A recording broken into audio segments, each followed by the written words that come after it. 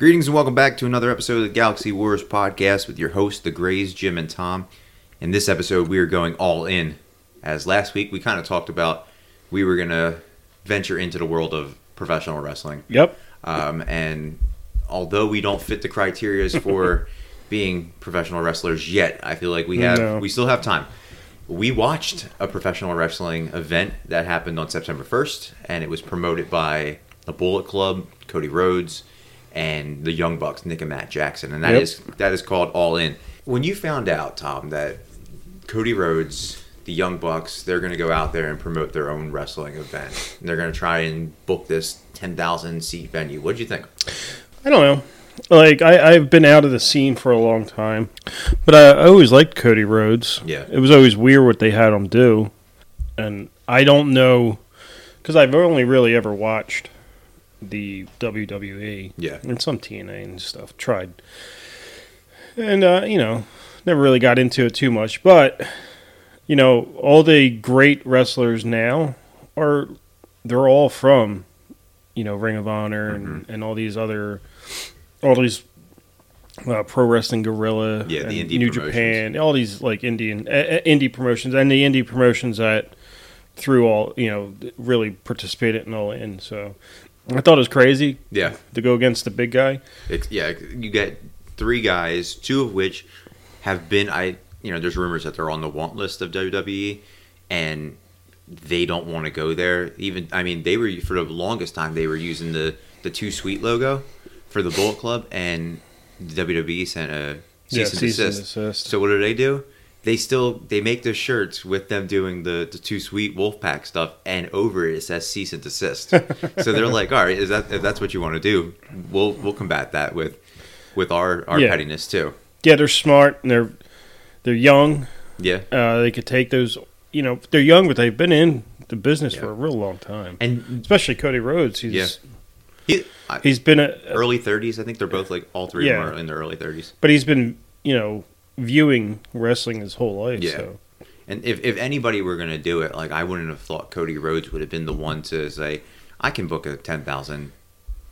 Yeah. And they did. It had over 11,000 people, sold out in less than 30 minutes. Yeah. Opened it on a Sunday, closed it that Sunday, which is ridiculous. And it was held in Chicago, which when they said it was going to be Chicago, I was like, oh, maybe CM Punk's going to show up. Yeah, I kind of thought that, but I don't think he wants to wrestle at all. So. Yeah, I was hoping he was, but now he's got this issue with he has a lawsuit with Colt Cabana now, and Colt Cabana was there, and they were best friends and all. Yeah, now they don't like each other. Yeah, because they were in a.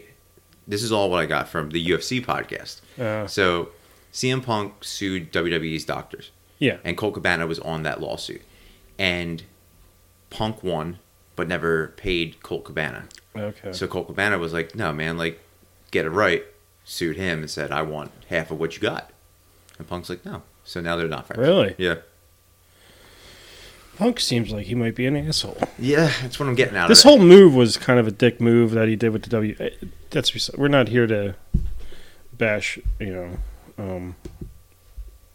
the WWE? WWE or CM Punk, but we'd still love to have anybody that represents both of those people on the podcast, right? But I was curious to see, because those three are big names, but you have to have the more people that are bigger names on this card. So I was thinking we're gonna get a Tommy Dreamer, right? Just Incredible, old ECW guys. You probably see Sabu show up, and they're like, no, we're not gonna do that. You might see them, but not wrestling. They took every the big stars from TNA and from Ring of Honor, New Japan, Lucha Libre, all that stuff, and they said, you guys are going to headline this match, these matches. Right. They didn't have to go with washed up talent, which you would think somebody would do. They would be the easy, slim, the easy pickings, the low-hanging fruit, but they went with, if you want to say the best talents in WWE, and maybe Impact, but probably not Impact, but if you want to say they're in WWE, they went with the best talent that's not in the WWE. Exactly. And potentially the best talent anyway. I think Kenny Omega is ranked number 1 as the best wrestler of 2018. And on this list, how many people did you recognize the name of? When you looked over the matches, you're like, no. All right, no.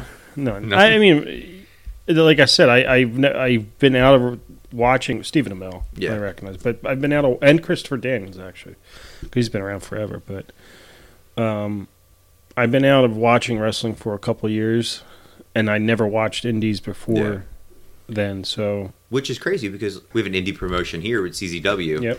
Yep. 15 minutes away from where we live. And have you ever gone? Like, you ever even wanted to go to that? No, I mean, I've heard it's like super like bloody. It's like you get hepatitis from one of theirs because they there's a New Jersey reputation for it being New Jersey Philadelphia reputation from old ECW days. So yeah, they name dropped CZW in one of the matches. I think it was the Joey Janela match. Yeah, I think he might have come from there. And one of the big guys that came from there is Dean Ambrose. Yep. Yeah, I think he wrestled under like Johnny Moxley.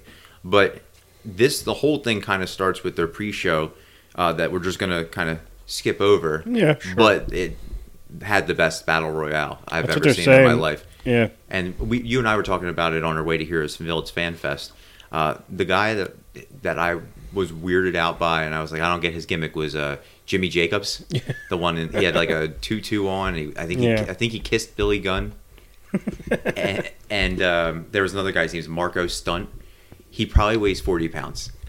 Oh, really? And he has a huge afro, but he pulled off one of the sickest like corkscrew code breakers I've ever seen in my life.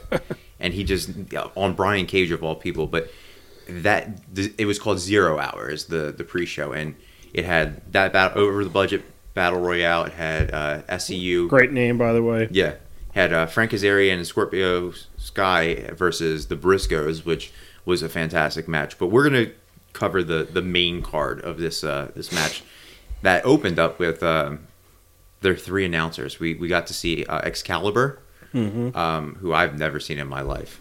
I don't know much about Excalibur. I feel like it's just a white guy who threw on a Lucha Libre mask. Oh, maybe. Then you have Ian Riccoboni and Don Callis. Don Callis. Yeah, he had some throwback. Yeah, Don Callis. Yeah. At least some people should. And then in the background, the behind the scenes guy was Sean Mooney. Yeah. The internet, like, I wanted to watch this, but I got home on the 1st. It was like 10:30. I got home and I was like, oh, I'm not going to pay $40 for the last hour. So I was following it on Twitter, and when Sean Mooney, like, they went to him, he had the biggest pop. Like, Twitter just exploded. They're like, is that fucking Sean Mooney? Everyone's like, Sean Mooney, he's there. So Sean Mooney showed up, which was great, but the first match opens up with MJF versus Matt Cross, who I only know as Son of Havoc because of Netflix and the Lucha Underground stuff. Right. And I thought he was a new wrestler, and it comes out that he's been wrestling for 20 years on the indie circuit. And he's going up against a guy, MJF, who's only wrestled for 3 years. Yeah. The takeaways I got from this match was... And this Maxwell Jacob Friedman, MJF, he's been like... I think he's been coached and actually like outside of wrestling is trains with one of the Young Bucks. Yeah, and he was trained by Kurt Hawkins. Yeah. Who's in because he's a Long Island guy. He came out in like Burberry tights. He's a persona that I'm like, oh, I do not like you. But the first thing I wrote was like, and this is going to contain spoilers for a wrestling match that's happened multiple times. But I guess we should do a disclosure that you and I are not professional wrestling critics. Or have enough knowledge really to critique it. But we're going based off of what we liked and what we didn't like. And I did stars too. I gave it 1 out of 5 stars. So I'm ready to roll. So the thing I wrote about MJF was I loved the way that he messed with the audience. Like he immediately established, like, if you don't know who he is, like, I'm a heel. Yeah. And he played that very well. And I'm like, I don't know if I'm really going to like you, but he did like the gut wrench power bomb with Cross's hand in his tights. Yeah. And then he did a pendulum pile driver to the ring apron. I was like, Jesus Christ. There's a lot of stuff like that going on up until the ones that had the younger guys that didn't have like the stories that we know of, like this. The guys had a lot of talent. Like these guys were able to pull some stuff off that Like maybe you didn't see any other the more established wrestlers matches, but. And I like this. I like the whole setup of this because it's zero. There's really no promos. They're not cutting promos in the end. Like you're not seeing a lot of the behind the stage stuff. Mm-hmm. So it's pure wrestling. And well, that's the thing. I think that because there really isn't a story. I know this is a bunch of different organizations that got together. It is like an old traveling promotion show. It's a bunch of organizations got together through their championships on the show. So. And I think there were two stories. There was the Hangman Page and the Joey Ryan story. Yeah.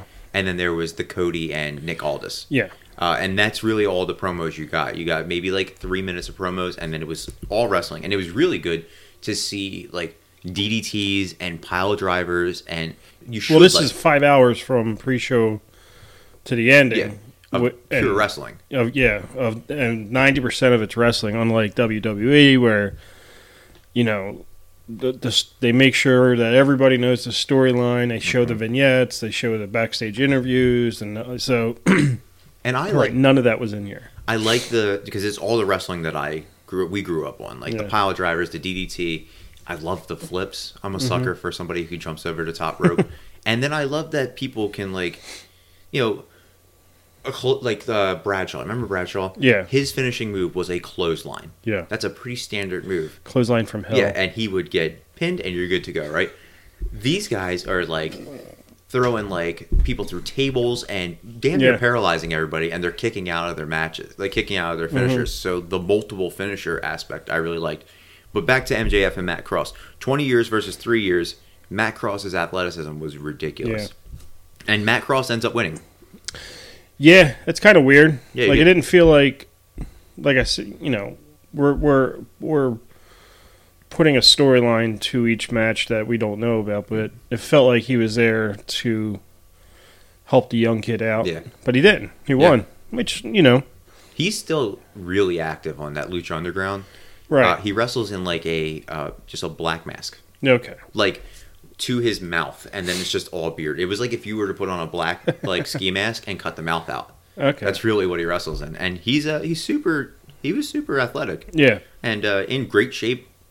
Come on, I saw some of these guys wrestling that were not. Joey Janela, was like you and I could have got in there, but he put on one of the best matches of the show. Right, well, a lot of these guys, what you're going to see here is there's no real big 6'10"ers and stuff like that. There's no giants. That's WWE's thing. Is bigger the body, the better the chance they got. Yeah, I think the tallest person was Okada. Yeah, and I mean, if you go back to the over the budget Top Rope Royale, I would think Moose. Yeah, what a name, Moose, and he was a beast. But I think he was the first one eliminated. Yeah, you had Moose and Brian Cage, who's a freak. Yeah, but I gave this a 3.5 star. Out of 5. 3.5 out of 5. Yeah, that I can agree with. It made me like a. I might go. You might go 4? No, at 3.5 because. Yeah, 3.5 works. Yeah, it made me like MJF, who I thought I wasn't gonna like. Right. And I thought that maybe everybody was established. The heel was established. Yeah. Dude. It was a good. And it caught me off guard, thinking that the old good guy was going to put over the young bad guy, but it didn't happen that way. So yeah, and it was a great opener. Right, great opener to your main card. So I'll go into that. The next match is probably the one that would have made me spend the $40, and that was Stephen Amell, one of my 3 million man crushes, versus Christopher Daniels, who I remember watching in TNA and all over. Yeah, just never. Was he ever in WWE? I don't think he was. To my knowledge, no. He might have done a house show, right, but he's always been a staple of all indie scenes. Mm-hmm. He was on early Impact, WCW. I think they said he was on the first Ring of Honor pay-per-view. Really? Yeah, he's been doing it for 25 years. Yeah, and he's still in great shape. Yeah. He can still flip. And always the same style, always the same psychologies. Yeah. I think he's the fallen angel. He's always been the fallen angel, something like that. And what a great match for Stephen Amell to have. Stephen Amell's a great actor. He does great stunts, and he's wrestled. He did a Ring of Honor 6-man tag team. He did the WWE SummerSlam stuff with Cody Rhodes as Stardust and Neville and Wade Barrett. But he's never did a solo match, right? Right. So what's a great way to go in with a legend who can really show you everything? Real, yeah. Cut a great promo. Like there's this Being the Elite. My buddy Dan which is the web series. Yeah, my buddy Dan sends me like all the Being the Elite stuff. And there was a promo with like Cody and Steven working out, and then Christopher Daniels came in and he's talking about how I'm going to cancel Arrow and like, I'm a legend. You shouldn't even be in here with it. Going into it, I was like, man, Stephen Amell's really going to get outclassed in this. Well, I mean, the actors turned wrestlers has a who's the one that ended WCW basically? David Arquette. Yeah. Yeah. Yikes. And any other star that's ever made their way over into actually wrestling. Yeah, Andy Kaufman. But it's all been bad. Yeah, it really has been. Yeah. Even when like other athletes come over. Like remember when Mayweather was trying to wrestle the Big Show? Right. Like what a joke that was. Yeah, and even the football players that come over, they do a lot of work to make them look decent. And yeah. I think like LT might have been the only one that looked okay. Yeah, and he was the one who really had a career. The other guys that are coming over get cut like their first year in the season. Because remember when Brock Lesnar went to go play for the Vikings? Yeah, and he couldn't handle it. Well, he was sick too. Yeah. Brock Lesnar, man. If he stopped juicing, who knows what could have happened. But anyway. It opens up. Stephen Amell comes out to the Bullet Club music, which is great. He's part of the Vigilante Club. He had his black leather vest with his patch on. If he was at Heroes and Villains Fan Fest when selling those, Tom, I would have bought it. I would have bought his whole outfit, and I would have worn it home with my fanny pack for the Fanny Boys. That would have been our uniform. But the thing that really made me pop was Josh Segarra coming out as his manager. Yeah. His co-star played Prometheus and Arrow. He comes out laser focused. Yeah, like, he into it. Like he was 100% into it. And we saw him yesterday. And he was in the Bash at the Beach WCW shirt. Yeah. He's 100% a wrestling fan. But he came out in a Prometheus Club shirt, which was even cooler. And to me, Amell looked great. I mean, for a guy that doesn't put all his time into this, basically he does this. He's trained the last couple months in between seasons. Yeah. There's young guys that look better, but that's because they train. They train their whole lives, and they say, "All right, I can't do anything else but this," and work like in a I can't be as a bartender to make money. I can't be in Vancouver shooting a show. Yeah, and get. And he is. I mean, he's CrossFit. He's in shape. He does stunts. Not all of his own stunts, but he does a lot of stunts. Yeah. So there's an aspect of it that he should be able to pick up. But I think he just performed really great. Yeah, he has the potential. Like, he has the potential of, like, Arrow is done. Maybe he could try to train full-time.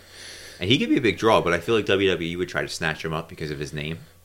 But he doesn't, what does he care? Yeah, not money. He's got a kid. Yeah, but... If he can make money like Cody Rhodes is making, right, that would be awesome. I think he could be part of this. That's if he wants to do this. Yeah. I don't think there's probably going to be somebody that wants to hire him to be an actor. Hopefully. Right. Hopefully Marvel hires him after Arrow's done. He's going to maintain. I think he'll maintain some acting, but he could definitely be. He could definitely probably cut a promo, be a manager, train for that. Yeah, once or twice a year. There's money in being a manager if you look at Paul Heyman. Paul Heyman. Well, he's the greatest of all time. But. Yeah. Look at Jimmy Hart. Right. You know what I mean? He's still making money. He's still out there making money. But the highlights I had of this match were Stephen Amell's crowd work. Yeah. Like he played the... He's the face. Yeah, he's the face, and we knew Christopher Daniels was going to be the villain, and Christopher Daniels kind of was perfect with that. Like the Hawkeye knee pad he had was such a troll job, but I loved it. What's smart is this is Christopher or Stephen Amell probably couldn't ever try to be anything but the good guy. So it's smart for him to just play up and ham it up a little bit like that. When he flipped Daniels the bird, I was like, he double birded him. I was like, oh, this is awesome. Because, CW's probably like, oh my God, don't do it. Right. CW probably was watching this, and when he pulls the Shane McMahon move and jumps from one end of the ring to the other. Coast. Yeah, and that was, he said, I've never even practiced that. Yeah. I feel like he was just like, I'm going to do whatever the fuck I want. That looks so far. Yeah, it's funny that you say, it's what Shane McMahon always does. The only guy crazier than Cactus Jack is probably Shane McMahon. Probably. All the lunatic stuff he does. Jumping off the Titantron. He needs absolutely no reason for him to do that. But he made it. Daniels sold it, yeah. And then he jumps through a table. Right. And he, Christopher Daniels hit all his moves on him. Yeah. And he sold, Stephen Amell sold pretty good. The table setup was probably the most cringeworthy moment. Yeah. Because, he falls off the mat, stands up, and rolls directly and lays out on the table. Right. I was like, all right, well, that was kind of rough. Well, yeah, there's some staging that you don't... Yeah. You pick up, your timing is going to be off, I guess, if you never... this is match number 2 for him. Yeah. So, just think of it like that. Think of every guy's second match. Yeah. It's probably not as good as his. Especially someone who's not by trade a wrestler. Right. And I didn't see Segura anywhere else after the match. No. Does he, walk him down and then leave? I guess. Does he go behind the barrier? Well, this is a lot different than... The only ones that kept their guys out there was... Cody, right? I don't know. They left too. No, because Brandy was there. Brandy was the only Brandy one. was, but DDP came from the. Oh, he came from the back. That's right. Yeah, so because Daniels came out with Kazarian and Scorpio Sky. I keep wanting to call him Stereo Sky, but Scorpio Sky. So yeah, and Brandy was there for the story, but yeah. Oh, and Brandy was there for Flip Gordon too. Yeah, that was weird. I guess there's a story there too. If I'm gonna, yeah, well, they both Brandy and we'll get off of him for just a second. They both work for Ring of Honor. Yeah, they're both currently on the Ring of Honor roster. I think right now. Who, Cody? Yeah. Cody's got the ring. Yeah, he's got the he put it up as collateral. Yeah, $10,000 ring. Could you imagine having a $10,000 ring? That's what they say. Yeah, it's probably like $1,400 or something. I'd like to see it though. So it ends up with Daniels winning, right? But by getting into a fight with the referee Jerry Lynn. Yeah, that was weird too, right? You get Jerry. That was a good throwback, but. Daniels wins. I give it a 3-star match. He gets a bad guy win, which puts still, and it saves Amel's credibility. Yeah, and I think I'm glad Amel lost. Yeah, because I don't think Daniels is a jobber to a celebrity, and I think that's what they would. And they made it, but he wins. He gets the win, but it's not super clean. Yeah. He didn't low blow him. Yeah, it's a little dirty, but it's a distraction type thing. But and then at the end, the thing about this and the indie scene, the sportsmanship. Yeah, they hug each other, they hold their hands up, and they say, "Get on the top turnbuckle and leave." And I like that. I don't like when there's the animosity at the end, and then somebody comes out. Yeah, they put a sledgehammer on their face and they try to bust their teeth. I like the sportsmanship because at the end of the day, they're putting their bodies on the line to kind of entertain us. I said 3 stars. Where are you at with this? The way I'm looking at it is, I think it's a 4-star match for what it was because it's a celebrity versus a wrestler. Yeah, it's never going to be the best match on the card. Mm-hmm. But for a celebrity versus a professional, Christopher Daniels did a lot of heavy lifting. Absolutely. So, just because it's celebrity versus a wrestler, I think it's one of the better celebrities. It's not going to be it's not as good as the match before it. Yeah. It's good for what it was. So I'm going to give it 4 stars for being an actor versus a real wrestler. I can't argue either. Can't argue with you there. The next match took me by surprise. 4-person battle royale. All the women's. The ladies' card is up. Right. Tessa Blanchard versus Chelsea Green, Britt Baker, Madison Rayne. Now I knew their names. Yeah. Mainly because of their boyfriends. Well, I remember Madison Rayne from TNA. Yeah, I know her. Tessa Blanchard is. She's, I think, a 3rd-generation wrestler, right? Yeah, 2nd or 3rd, yeah. And I knew her. Her boyfriend is now, or husband, is now on NXT, Ricochet. Okay. And I'm pretty sure they're together. I hope they are. But Ricochet's a beast. I remember when he was rising through the Ring of Honor and the Pro Wrestling Guerrillas, all that stuff. Chelsea Green is with Zack Ryder. Okay. And Britt Baker is with Adam Cole from NXT now. Okay. This match was amazing. Yeah. And by the way, Tessa is a 3rd generation.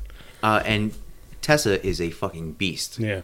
Oh my god. She's strong. Why the WWE is doing all this women's stuff. They're doing the Mae Young Classic. They're doing this women's pay-per-view. Why hasn't she been scooped up? She's the hottest free agent in wrestling for women. But is she really a free agent? Yeah. And if you're in the independents, you can get snatched up by... Yeah. but she's the Ring of Honor or maybe TNA Knockouts champion. Right? But maybe she's loyal to a storyline and loyal to an organization. Wait until contract comes up, and if. But wouldn't you all right, so if you're a wrestler and... I mean, if I'm WWE, I want to go after her. Yeah, but let's say you're on the indie circuit and Nikki is in NXT. Mm-hmm. Wouldn't you just want... If NXT comes knocking, wouldn't you say, all right, I want to go wrestle with my spouse? Yeah. Because Ricochet's over in... I just put it in your perspective. Yeah. You'd want to just go and wrestle with your spouse. Right. Instead of because then you could travel... Well, she would go to NXT. Yeah. And it's not like Ricochet's at Kalamazoo, right, and Tessa's over in, Baltimore. Yeah. And, when you guys could be together. It's one of those things. Yeah, I mean, I guess so. But who knows? Does she... I mean, she fits all the she fits all the slots that you would want, your WWE would want somebody. Even though they say that, it's... They still like a thin woman. I think I know why she's not pursued. Why? Because she can dethrone Charlotte as the best female wrestler. Yeah. And because she was an animal in this match. Yeah. I knew going in what she was going to be. I knew she was a beast, but this could be. I guess you would have to dethrone Charlotte eventually. Mm-hmm. But there's so many people that could, and I think that could dethrone Charlotte and could put a great show on. Becky Lynch, the one who... Becky Lynch or Saka. Yeah. But this could be a great tag team for the women's tag team. Is the 4 horsewomen. Yeah. Basically, you get Tully Blanchard, her dad was a horseman. Well, they don't even know where they're at with the horsewomen now, because they're saying at first it was Becky, Charlotte, Sasha, and Bayley from NXT, and now it's 3 NXT people and Ronda Rousey. Yeah. And then you could take these 4 and bring them in. Well, I'm just saying, she could easily... Oh, Becky and Charlotte Tessa. And her could easily start the actual descendants of the Horsemen. Oh, if they do a women's tag division and that's the team, no one's touching them. You would have to. One should. You would have to bring in Nia Jax, what's that? Karma and Kong. Yeah. The Resurrect China to take out these girls, because Tessa was a beast. But what surprised me, because I've seen Madison Rayne, I haven't seen Britt Baker and Chelsea Green. Chelsea Green was a monster. Yeah. She worked that two-face kind of disassociative identity disorder kind of thing, but her match work, or her ring work, was really good. Yeah. Madison Rayne, probably the least talented, but might be working the longest, but... I don't know. I think Britt Baker was probably the least talented, because she has the least experience. Yeah. She's a legit doctor, they said. She's a dentist. Yeah, Dr. Brittany Baker. Yeah, she's a real dentist. Yeah. And they she was doing a lot of the sling blades. And I know that move because Finn Balor, that's one of his signature moves, and that's what actually Finn Balor got me into Ring of Honor and the Bullet Club, because I found out that there's this dude painting himself like Venom. And Isn't one of them? Yeah, one of them Zack Ryder's girlfriend, Chelsea Green. Yeah. Okay. And she delivered the broski boot. Yeah, and she was great. This was a underrated match. I don't think. I think it's. I think traditional wrestling fans didn't want this match to be on the main card and wanted to be on the pre-card. Traditional, sure. Yeah. But there's nothing really traditional about this. No. They had history, obviously, in this whole card, but I don't think they really cared about old school girls shouldn't wrestle. Yeah. They should only be valets type of deal. I don't think they really cared about that. When Tessa did the gorilla press and threw, I think it was Britt Baker or Chelsea, threw them out of the ring. Yeah. That just that raw power, I couldn't do that to any of those girls. And Madison Rayne's doing her tornado DDTs off the top rope. It was so good, man. And the unprettier, that's an old school from TNA.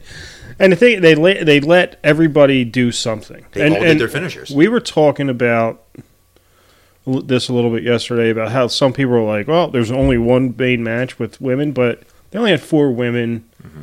Sure, they wanted more, and sure, this is the new school. This is what...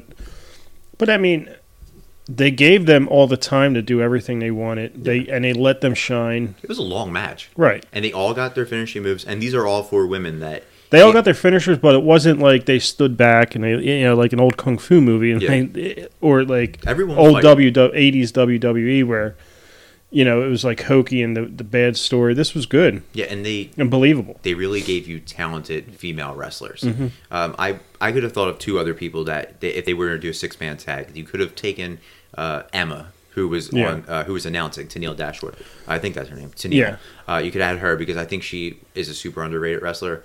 And I would have taken Rosemary from TNA. She like paints her face. Yeah. Like, she's a wild woman. Well, I would have taken them. Emma might have been. She was scouting. I don't know if she's as good of a wrestler as they had in this ring. No. But she's good for storylines. Yeah. Like she's always plays a good they don't give her much, but she's got good. Her characters are good. And technically, as a wrestler, when I watched her in NXT, she's a beast. Yeah. Like she came up and she was probably better than Paige. Well, okay. Well, she was. That's a lot to say, but I think she had some problems backstage. Yeah. Well, they botched her. You put her with Santino, and she's running around doing like I don't know, like the Thriller. And then they wanted her to be Lana. They wanted her just because she's cute. They wanted her to be something better. They rebranded her as Emelina. Yeah, something like that. What a terrible branding name. But the 4 women in this killed it, and none of them were slouches in it. So I gave this a 4-star. This was a 4-star match. Yeah. And it was the first 4-star match of my night, and I was like, that's pretty damn perfect. Yeah. I don't know. I'll say 4-star. I don't know what would have made it perfect, but it was near perfect. It was a really good match. The next one was as good as you can get, and maybe you could say, oh, it was just the only women, but the only women put on a great show. Yeah. Well, I mean, the only full women's match. Yeah, it wasn't because the Battle Royale had. It had Jordan. Jordan was in it. It wasn't one of these bra and panties matches that the WWE or WWF was famous for, and it wasn't like they just said, oh, all 4 of these women are really attractive, but they can't wrestle. We're gonna just throw them in there just for an intermission. Like this was a legit match, and I think this was the first time people were yelling like, "This is awesome!" Yeah, during the whole match, or "Holy shit!" They were doing those chants, and that was really good. That's what I'm saying. As far as progressive as WWE is, they still like give Lana a bigger push. But she has, I think Lana's funny, and her character's fun. But she's not a great wrestler. Not yet. Yeah, she hasn't. She's still trying to learn. So I get it. The next match could have been, and in my mind should have been, the main event. Cody Rhodes versus Nick Aldis for the NWA Championship. I mean, that would have been a great way to end.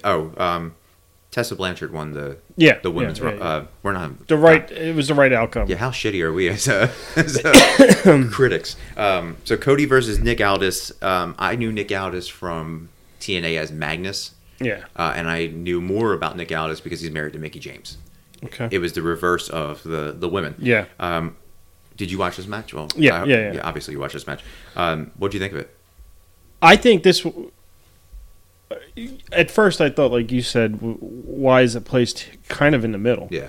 But I think it's just like a pacing thing. Yeah. We don't. I mean, we want everything to be great, but you want to give them something. You want to build up to something. Then we come down a little bit, and then you build back up. And because I think they did that. I think this was a. I was like, why is Cody Rhodes a mid card on his own promotion? Like that was why he left WWE. He was a mid card there. But I think their idea that they had was there is no such thing as mid card. Absolutely, everybody should be a mid. Everybody should. The first match should try to be the best match on. Exactly, and honestly, with the exception of Amel and Daniels, every match could have been a 5-star match. Yeah. And I didn't want to be like, because you're rating it against itself. Yeah. Like you're rating against things, everything else that went on in this card. So, I think this was great. I do too. From the jump where he comes in with Tommy Dreamer, DDP, all his dad's old school friends. Yep. His father-in-law was there. Glacier. Yeah, it was kind of sad that Dustin couldn't show up. Goldust. Yeah, I thought that would have been cool. Yeah, we all know why he's under contract, but he could just come as Dustin. Yeah, it's Dustin Rhodes. Nobody knows what he looks like, right? And then he comes out with his dog Pharaoh. Yeah. Would you see what the bandana said? No. Siberian Nightmare. And I think that's awesome. That's more badass than the American Nightmare. And then he comes out with Brandy Rhodes, his wife. Right. And that entrance was awesome. He really commanded the crowd. He Hulk Hogan'd his shirt. He has the his Slim Shady haircut or hair dye. Fantastic entrance. And then you got Aldis coming in, and he comes in with Sanjay. Yeah, right? Sanjay Duvitt. Yeah. And Jeff Jarrett. Well, Jeff Jarrett gave him his start. Yeah. So I'm looking. I'm like, is that Double J? Yeah. It's the only thing he's doing now. I don't think Global Wrestling Force, whatever it was, GWF. I don't think that worked. Yeah. But I was hoping he would come out with a guitar, but he didn't. He came out in a suit. The thing that kind of stuck out to me was the Earl Hebner promo in the beginning. I think it was the realest thing that happened. Yeah, right? He's like, when he's like, this is for the NWA Championship, and then he's like, yeah. And I was like, what the fuck is happening? Well, I think he was about to cry. Yeah, and Cody's looking at him like, what's happening? All this is like, what? And he's like, I've known you guys for a very long time. Yeah. Let's have a great match. Well, he's refereed for his dad. Yeah, and his brother, and he's refereed the whole. And he's refereed for because Hebner was the first referee they got for TNA and Impact, and so he's a legend. He's refereed Aldis since the very beginning of his career. So I mean, he's refereed for a lot of people. I remember when they brought Aldis in as Magnus. Yeah, I can't remember who he was with, but they brought him in, and I was like, this guy is going to be. Yeah, they brought him like a lot of people. They brought him in as like I think like a bodyguard kind of thing. Enforcer. Yeah. And he was like WWE's version of Christopher Masterson. Yeah. When you have this huge like Brit coming in, like, but he I think he's slimmed down since. Yeah, and I think that gave him more mobility. And he's really honed his craft because he put on a good match. Cody, his belt. Did you catch the belt where it said "Do the work"? And Do had the polka dots. Work had gold on it, and the work had the flag. I thought that, but man, they really put on one hell of a match. This, for not knowing absolutely anything about this coming in, I know it's part of the NWA storyline. Yeah, and there have been promos, but I didn't see any of them. And just watching just a pure match from the beginning to the end, and just. They took you all over the place. Yep. I think they went 20-something minutes. Yeah, this was longer than the right. Finale. There was no 10-minute. There was no like quick 3-minute matches. Yeah, this was solid 5 hours of wrestling. Yeah, everybody had put on like 15-minute matches, and I think this was like 22, 23 minutes. There was some dead spot where Aldis hit the elbow off the top, and then Cody went under the table. Do you think he bladed? Yeah. I do too. Because he came out bloodied. But he came out the first time. He didn't come out bloodied. Right. And that's when Sanjay and DDP came out, and you got the stiffest diamond cutter I've ever seen. But it was so good to see him. Well, he's 62 years old. If he would have done the bang, I would have lost my shit, Tom. If he would have done that, it would have been great. He was the guy that I love DDP. Back in the day, during the wars, the Monday Night Wars. He would be the only reason I wouldn't watch WWE Raw. Is because he was the best thing. I thought DDP was the best thing going on his promos WCW. Were so good. He was such a good wrestler. Plus, you had Kimberly coming out with him, and you're like, all right. Yeah, he was what, 40? Yeah, at that point. Yep. And then they brought him into WWE and kind of jobbed him. They messed him. Yeah. They gave him the Undertaker and a stupid storyline where now he's a stalker. But you know what? At post wrestling, if you get a lot of these alumni that are doing like the con circuit and they're kind of hurting for money, but he's really saved some of these. Oh yeah, like Jake the Snake, Razor Ramon, like Scott Hall. He's really. Joe Rogan just did an interview with him, and it's amazing to hear the stuff that he the regimens he puts these guys on to get them back in from having like needing hip surgeries and back surgeries and all this to. Razor Ramon went from like 350 pounds of like sloppy, drunken old man to now he's got like a 6-pack after 2 hip surgeries. And I think both him and Jake the Snake were living with DDP. Yeah, they live. He's got like this ranch in Georgia where he invites people to stay. Like his friends. Yeah, Stevie Richards I think lives there too. And he's got. Remember Stevie Richards? Yeah. Yeah, Stevie Richards, man. Yeah. He went all over. Steve Richards was great. Yeah. Had some great storylines. And he was always a great bad guy. Even with the right to censor. Yeah. That was a really good storyline. And the Blue World Order. Yeah. So crazy. But like Diamond Dallas Page has I mean, he's got Stone Cold's now doing DDP yoga. Chris Jericho says it's the only reason he could still wrestle is because, and like not as like he's not doing an ad. He says it often. He's like, and Chris Jericho rarely ever gives anybody else credit for anything. Yeah, unless you're Chris Jericho. Yeah. So, with this, so he blades. I think he blades. Yeah, I think he blades when he bleeds. Yeah, he comes back out. He's not bleeding. And he had the hair. I think that's the only reason he dyed his hair the way he did. So, I mean, it looked like his dad too. Yeah. But the rest of the end of the match was fantastic. Like I didn't think that's how he was going to win. He won on a roll up, like a counter to a pin.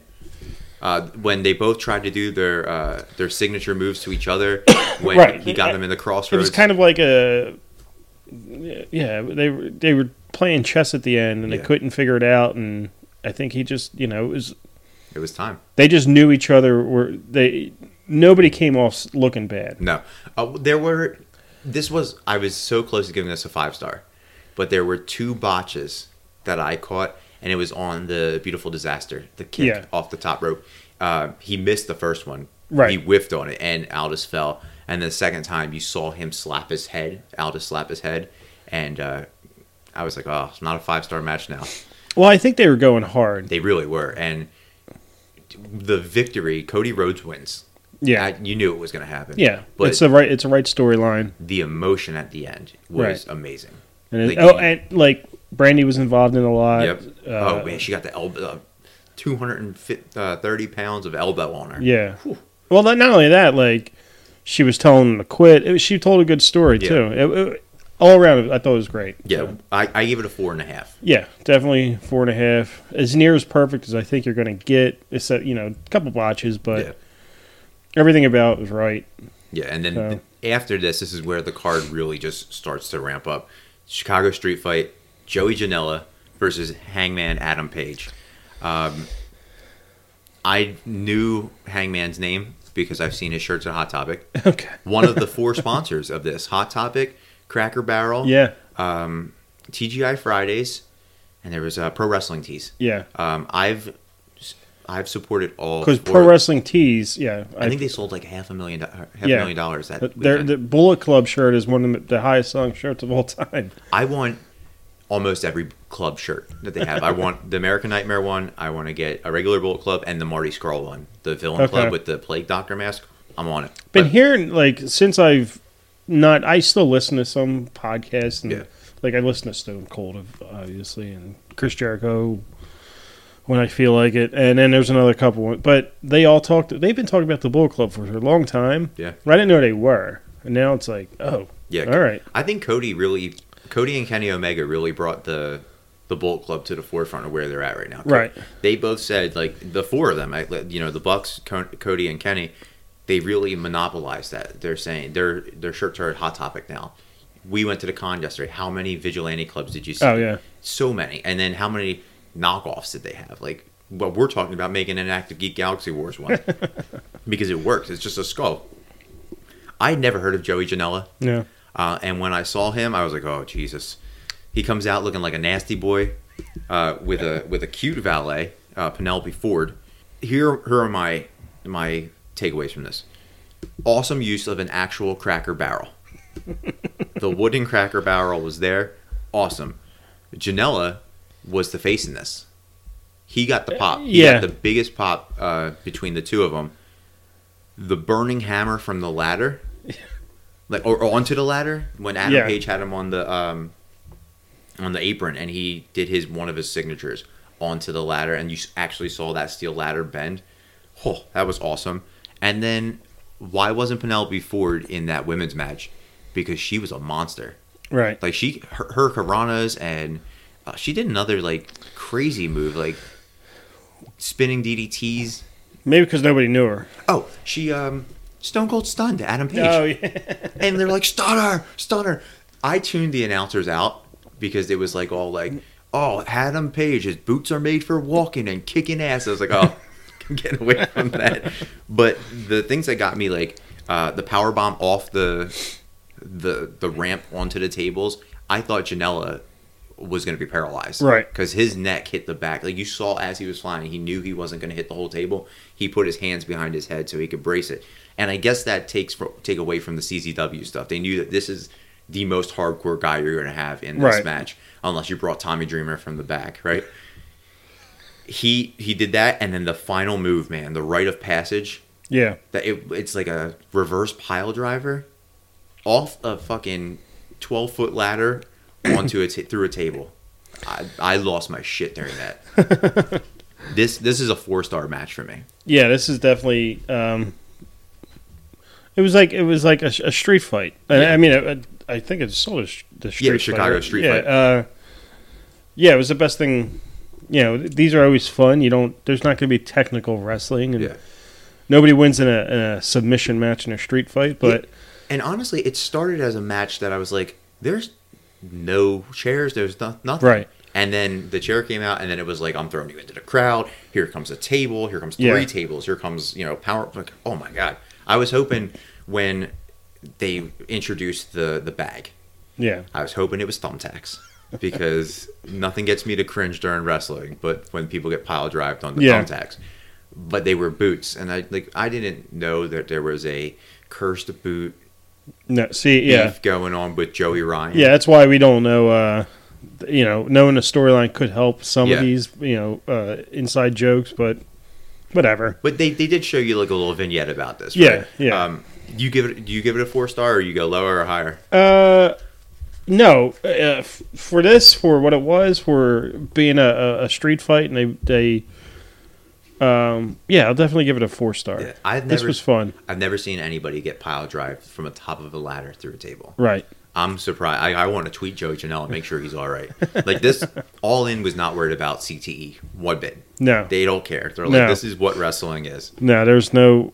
And I don't know what their organizations say about it, but... We're going to pile drive the shit out of you, DDT you, apparently, and blade the hell out of our They paid a lot of insurance, and they're just letting it go. Yeah. And then it gets weird. I guess the cock tourage shows up. 12 dudes dressed as dicks, inflatable dicks, and then Dirk Diggler comes from behind. Have you ever watched a Joey Ryan match? No. He is the raunchiest wrestling dude I've ever seen. Really?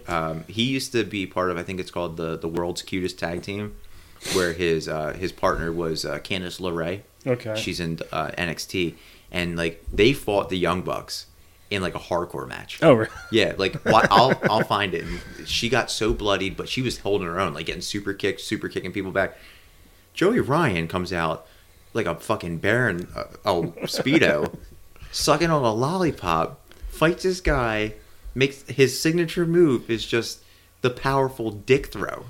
Like he just Paige grabs. They're his like dick. They're like the monks or the druids or whatever. For the Undertaker. The Undertaker. Yeah, he came out to the Undertaker entrance, and then it was like a diva was coming out with dicks. Yeah, and they're blow up dicks. Yeah, he said.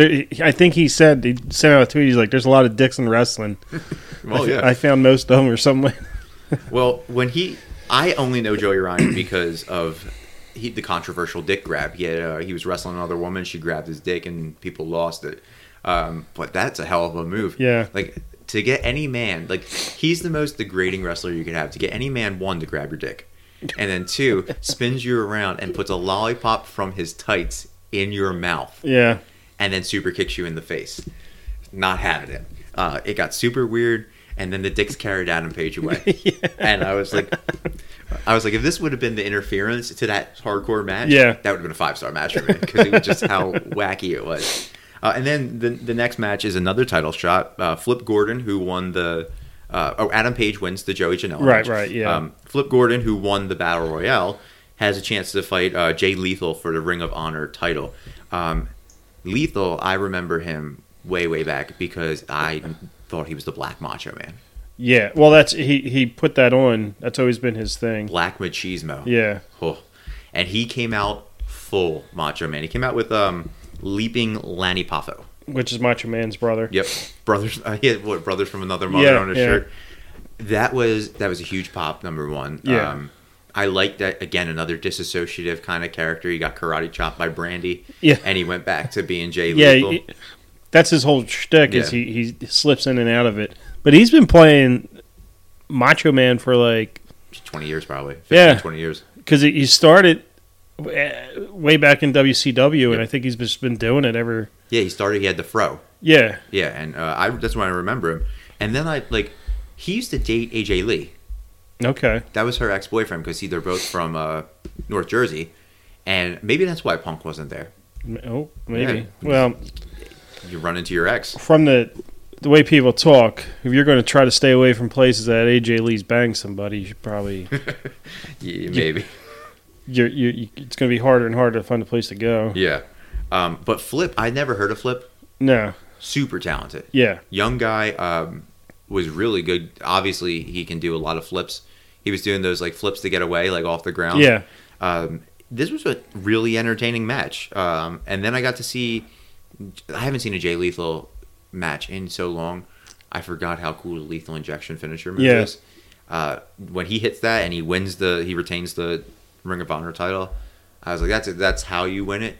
Yeah. But, man, Flip Gordon, if he's new to wrestling, I don't know. I don't know how long he's been around, but he's got to be pretty new. Yeah, he's certainly got a future. I think he was super talented. He brought out Brandy. I think the storyline was he wasn't meant to be on the card. Okay. Nobody wanted him. He got he had to get all three to be all in, but he got the right. That's how this whole thing was supposedly. It was like everybody had to be all in on each selection, because he won the Royale as a luchador because he defeated Bully Ray. Yeah.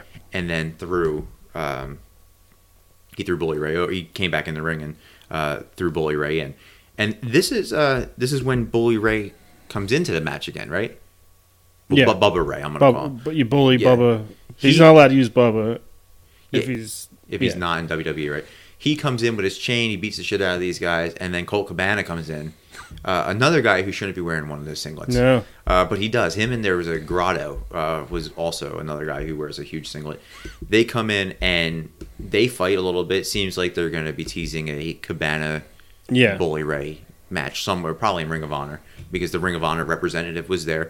And then at the end, they all Flip and Jay hug. Right. As they should. Yeah, this was pretty good. I had no problem with this one. I did a 3.5 star. Yeah. That's about right. 3.5. 3. I'll go 3. Yeah, I think it was a little too long in the tooth for me. Right. I think they were expecting a little bit more out of it. A little bit, a lot of run-ins, but. But I'm a fan of Flip, so I'm on board with that. His new, if he is new, I don't know much about him, but he seems like he's pretty good. The next match is a match that I think everybody was hoping for to be the first 5-star match if you're amongst us. Kenny Omega versus Pentagon. I call him Pentagon Jr. because that's what he is in Lucha Libre. But, my God, Omega, watching him, he's definitely the best wrestler. Yeah. He's definitely the best wrestler in the world. Yeah. Just the crowd pop, the way he uses himself. When he got Pentagon in the one move and he's like, "You're never going to be free again," and the crowd said it too. I was like, oh my God, or you'll never escape. Anybody that goes, and I think we said 11,000 people, they know him. They know him as well as anybody knows anybody in the WWE. Yeah. They're all bought in. You know, they're all marks for him, and they know what he's going to do. He's like a national treasure for Japan. Right. Yeah. Like they said he does everything. He's constantly working. He's the John Cena of the indie wrestling. Right. But and everybody wants him to work. Actual talent. Yeah. Well, yeah, besides just big. Yeah, he was 5-move set. And he's from Winnipeg, Manitoba, Canada, where I think that's where Jericho's from. Edmonton, Alberta. Maybe they're around each other. But Canada. Kenny Omega's the best wrestler, but Pentagon Jr. is a 5-star wrestler too. Like, this was an amazing match. This is the two best wrestlers on the roster, probably. Despite a language barrier. I don't think Pentagon speaks English. Probably not, no. So this was my first 5-star match.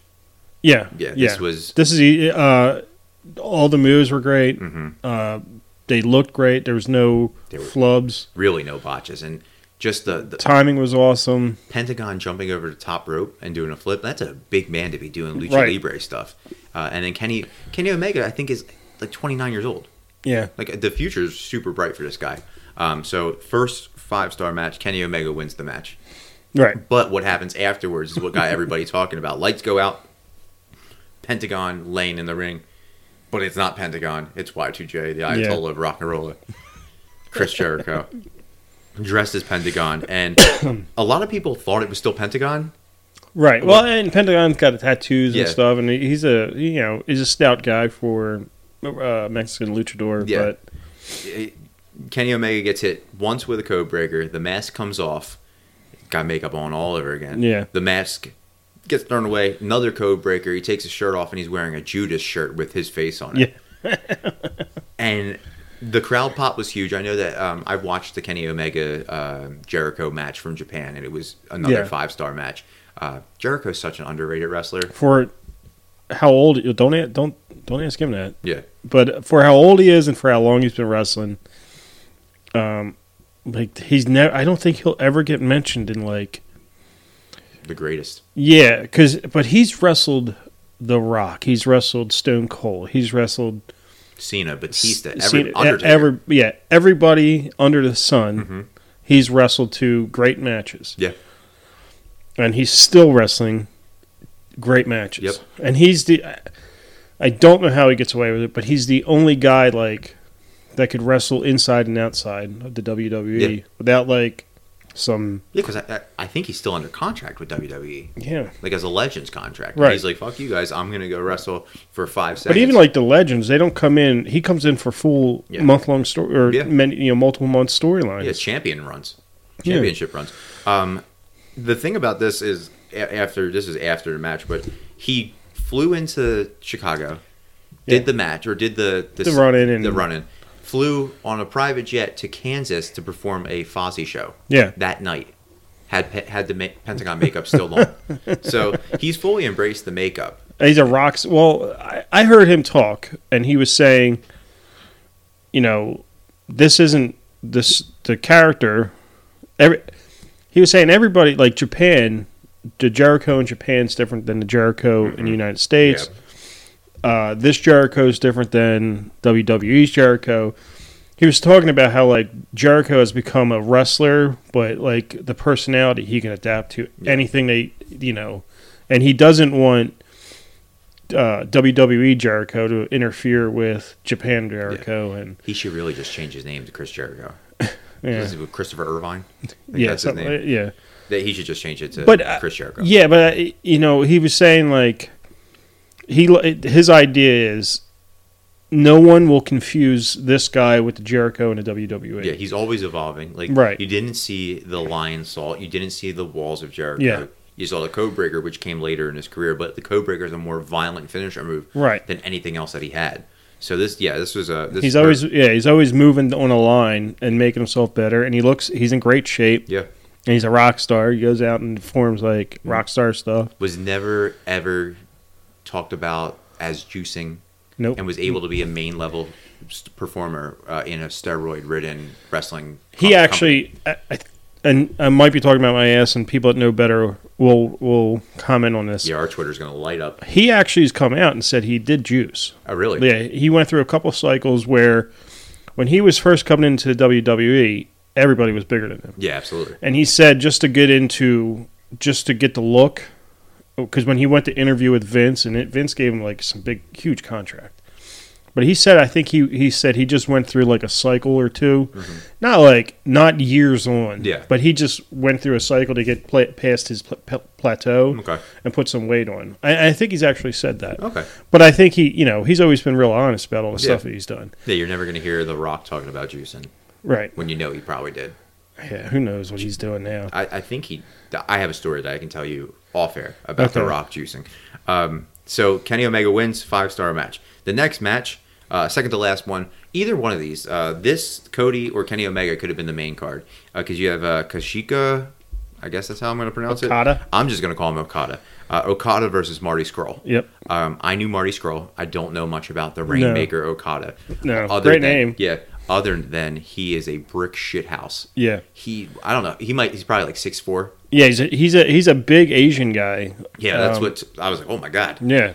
And like he's not like I don't know. All the Asian wrestlers I know are like shorter, stereotypically, I guess. Yeah. Like the Tanaka Michinoku's and the Funakis, but this guy, there's some stout guys. Yeah. Some stout Japanese and Asian wrestlers, but he's just a bigger, stouter. I think this was billed their first time ever wrestling each other, and there's definitely a size and weight discrepancy between the two.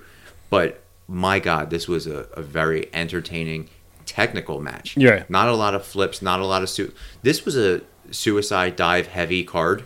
Like I feel like everybody did a suicide dive through the middle ropes, but this was one of my favorite matches just because I love Marty Scurll to begin with. I love his gimmick. He comes out with the Plague Doctor mask. He's fully embraced that he's the bad guy.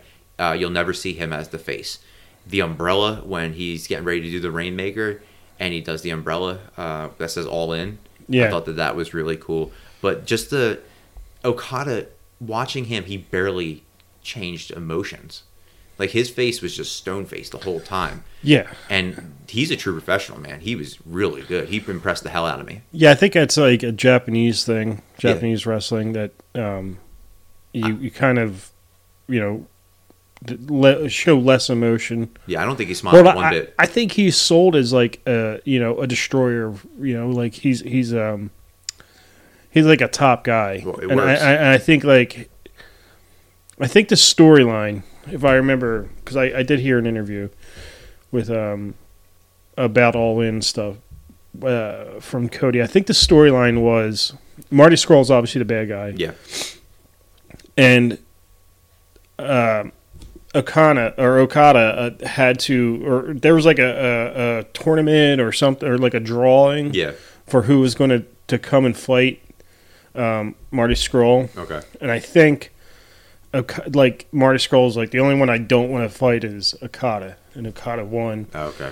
So that's like the storyline leading up to this is everybody knew Okada is the worst draw you want. Yeah, he's the destroyer of worlds. He's Galactus of the indie circuit. So and he played that perfectly. Yeah. And Marty Scurll played his character perfectly, and the match was great. What would you give this as a match? Probably 4.5. Only because it wasn't fast. Like the beginning definitely wasn't. Yeah. It was a little slow. Yeah, I give it a 5-star. Yeah. Just because of technicality. But it's great. Yeah. It just if we're going to give the last one 5, I'll give this one 4.5. Okay. Only because it kind of was a slow rollout. But other than that, once they got going, the thing about this, it was perfect. The thing about this match is it's the only member of the Bullet Club to lose his match. Oh, really? Yeah. Cody won. Hangman Page won. Yeah. Kenny Omega won. You can't count Stephen Amell because he's not an active Bullet Club member.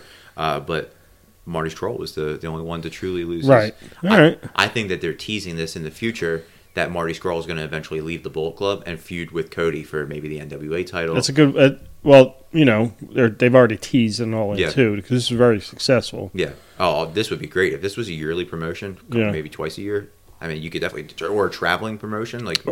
Yeah, well, they're definitely going to. This was they Sears Center wasn't the first place they tried. They tried the Coliseum. They tried. Mm-hmm. This could be a thing where they like. Philly was on the list of hotspots for it. I think the Philly would definitely take them now. The Wells Fargo. Wells Fargo would be perfect for it. And look at what Philly has done with wrestling. ECW thrived over here, so I would. Well, that's the thing is Chicago's a big wrestling town, and it's important. L.A. is a great wrestling town. New York is obviously a great wrestling town, and they could sell out. They could sell out Madison Square Garden. That's only like 30,000 seater, right? Something like that. I think they probably could. Ring of Honor sold it out. Right. Just after this being as what it was, they could sell it out too. Yeah. If it comes anywhere close, I would go. I would love to go see this. This could be a yearly thing that, it's multiple organizations put their wrestlers into it. So if they could do that on multiple years, this is where everybody ends their storylines. Yeah, that'd be perfect. Yeah, it could be like Battlegrounds. Or they could. All In's hard to you research it and All in the Family comes up every time. The auto. I was like, All in the Family. I don't want to watch this. All right, the last match, which was the main event, which probably shouldn't have been the main event because they had to change it on the fly because I believe one of the Young Bucks had the flu. was Young Bucks versus with Kota Ibushi versus Bandito, Rey Fenix, and Rey Mysterio. Yeah. Who, if Marvel's looking to recast Wolverine, he fits height, weight, and speed criteria, and he wears a mean X-Men suit. Yeah. He looks so ridiculous in that X-Men suit, like the Lucha Libre Wolverine suit. But it was so good to see him wrestle. I love Rey Mysterio. He's been in Lucha Libre. Yeah, right? he was the champion there. Yeah, he's been pretty good always. This match was, if you love flips, finishing moves, and just crazy shit. All 6 guys are they're high flyers. Yeah. So you knew that was as soon as you see Rey Mysterio in it, and then everybody else is pretty much the same build and style. Anybody who wears a mask that's not Kane is going to do moonsaults and Hurricane Ranas and all that stuff. I like this match. I like Kota Ibushi. Yep. He's a phenomenal wrestler, solo wrestler, singles wrestler. He's really good. I've watched his match with Marty Scurll. I recommend that. Okay. Young Bucks are good. You could tell one of them wasn't being utilized as much. I think it was Nick. I think he was like game time decision. Okay, really? Super sick. Like he had like 106-degree fever. Figures, right? Yeah. And he went in there and he was the one that was just holding. I think it was Bandito or Phoenix. Yeah. For the pile driver, and then Matt jumps off and finishes the match because this was a short match. This was I think like 11 minutes. Yeah. Yeah, it was. I mean, that's crazy to say too. Like, well, they also finished with like 2 seconds left of the pay-per-view. Like they had 2 seconds left of pay-per-view time. Mm-hmm. Okay. So they had to finish it on the fly. The Young Bucks and Kota Ibushi won. I knew that was going to happen. Yeah. You can't have those 3 names. And we keep saying indies. I don't know if this is like these affiliations are indie anymore because you think lower budget. Yeah, they're indie because they're not. They're independently run. Right, they're not WWE. But other than that, that's it. Yeah. I mean, like, could you call? Really, what's the next biggest one? Impact. Yeah, I guess. No, I would think Ring of Honor. Ring of Honor now is huge. Yeah. So, I don't know. How about we just say other promotions? Yeah, independent promotions works. Yeah, yeah. I mean, that's where it comes from. Yeah, but so I give this a 4-star just because it was short and it was just finisher after finisher, and it was everything I wanted out of it. A closer. This was a great closer because it was fun, it was fast, and you got to see Rey Mysterio. That was a huge. Yeah, I'll go 3.5 only because I think they allowed this to this was definitely called on the fly, and some things were cut, and they fought under time constraints. So I think they probably suffered a tiny bit from that. There should have been more super kicks because the Young Bucks are the super kick party, but the one super kick where they kicked Phoenix, Rey Mysterio, they kicked him out of the ring off the top rope. I was like, oh my God. I love super kicks. I wish it was more, like if I were ever in a fight now, the first thing I would throw would be Sweet Chin music. I don't give a fuck. Like, I would just throw a super kick. I want the UFC fighters to throw super kicks. Yeah. It's a missed opportunity. The last thing we have, because we are running a little overtime, we went to Heroes and Villains Fan Fest. We can cover that on a different episode. I want to stay on wrestling with all into this one. I read an article from The Sportster. Oh, great. All right, I don't know what their credits are, but it said 12 independent wrestlers that would be jobbers and main eventers. So I took the people that were on All In and that were on that list. So I'll hit you with them, and you just say yes or no if you agree. As a main eventer, Tessa Blanchard. Main eventer. Yeah, I agree. As a jobber, Nick Aldis. Really? Mm-hmm. No. They had him as a jobber. No way. Yeah, I feel like they would job him just because of, he's a... That's what they would do, maybe. But I think... talent-wise, he could be a main eventer. Yeah. Yeah. Cody, main eventer. Yeah. Yeah, if he goes back now, he has to be a main eventer. Yeah. His matches, he could do matches with anybody from the Shield, and they would be 5-star matches. Right. Hangman Page, jobber. Yeah. Yeah, he would become the Dolph, I was going to say Lunger, the Dolph Ziggler of the next generation. Yeah. Hangman Page. Joey Ryan, jobber. All right. I don't think he fits WWE one bit. No. You can't have penises rolled out and right. Dick pops. You can't have any of that. But he's definitely like a Brooklyn brawler. Yeah. Who's Santino. The guy? Who's the Santino, the teacher? Oh. Who became like an announcer for a minute. Mm-hmm. But yeah, I think he's from Jersey, actually. Oh, yeah? That's rough. But I feel Matt something. Matt Striker? Matt Striker. Oh, yeah, Matt Striker. Okay. Yeah. That's how he, I don't know. Yeah, he does Lucha Libre, Lucha Underground announcing now. Him and Vampiro. Kenny Omega and Pentagon Jr. main eventers. Yeah. Absolutely. Yeah, 100%. Okada main eventer. Yeah. I mean, they made Shinsuke Nakamura a main eventer. Okada is, I think, more talented than Shinsuke. And he actually fits WWE's mold. Yeah. Like what they want. Shinsuke is strongman style. Like he's like his gangly. He's kind of his whole wrestling's kind of weird. Marty Scurll main event. Yeah. Yeah, I think so too. But I feel like they would drop him too. Yeah, they could. But he's a good villain. He'd become like the Bob Holly of or like he'd become like anybody from ECW. He'd be a toss away villain, possibly. Mm-hmm. Yeah, like he'd he might be fed to somebody for a storyline and then just Cody. Then buried. Yeah, if Cody came back, he'd be fed to Cody, and that was it. Rey Mysterio obviously would be a main eventer. Yeah, and it's teasing that he's going to come back to WWE. He's always in it. I think he did the he was on the Royal Rumble. But right. I think the rumor is he's trying to get WWE to sign a training contract for his oldest son. Oh, and if he does that, he's been around so long. I know, right? I think his son was came into the ring one. Yeah, when Chavo Guerrero spit on him. Yeah. After Rey Mysterio died, or Eddie Guerrero died. And the last one I told you about, I teased this with you. The Young Bucks would be a jobber. You know, they're talented and they know the business, but as wrestlers, they might be jobbers. Yeah, I don't think a lot of these guys can cut promos, and I think that's the thing. That if you're going to be a main eventer, you have to cut a promo. Well, the thing is, you have to be Samoan. Yeah. Well, you got to cut a promo. Well, Samoan Joe is actually a great wrestler, great technician. Yeah. But I know who you're talking about. You got to be part of the Inouye family or Inouye whatever.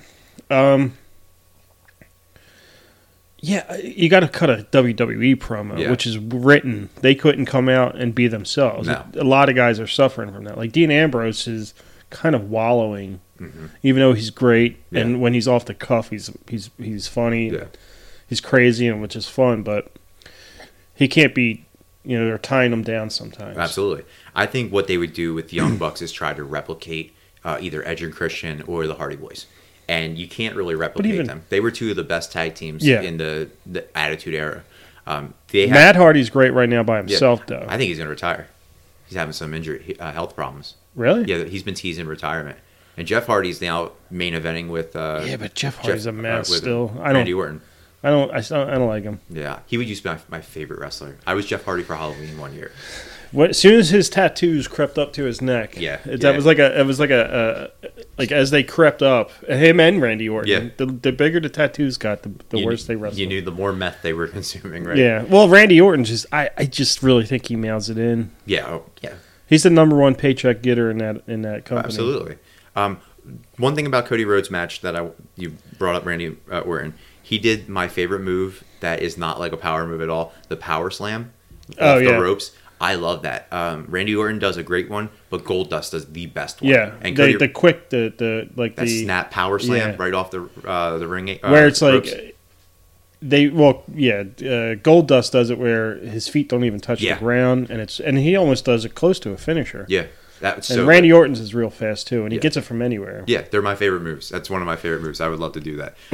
But that's our all-in first wrestling review. Yeah, maybe more to come. Maybe we'll do some other ones if we maybe a Royal Rumble. That'd be fun to see who comes out. Oh, it's in January, right? January or Survivor Series, one of November maybe. I don't know. I don't know. And I literally have. This is the most wrestling I've watched in 2 years. Well, so. I'm glad we could bring it back. Yeah. But if you agree or disagree with our novice wrestling review, make sure to connect with us on social medias. And that is Instagram, The Galaxy Wars, Facebook, Galaxy Wars Podcast.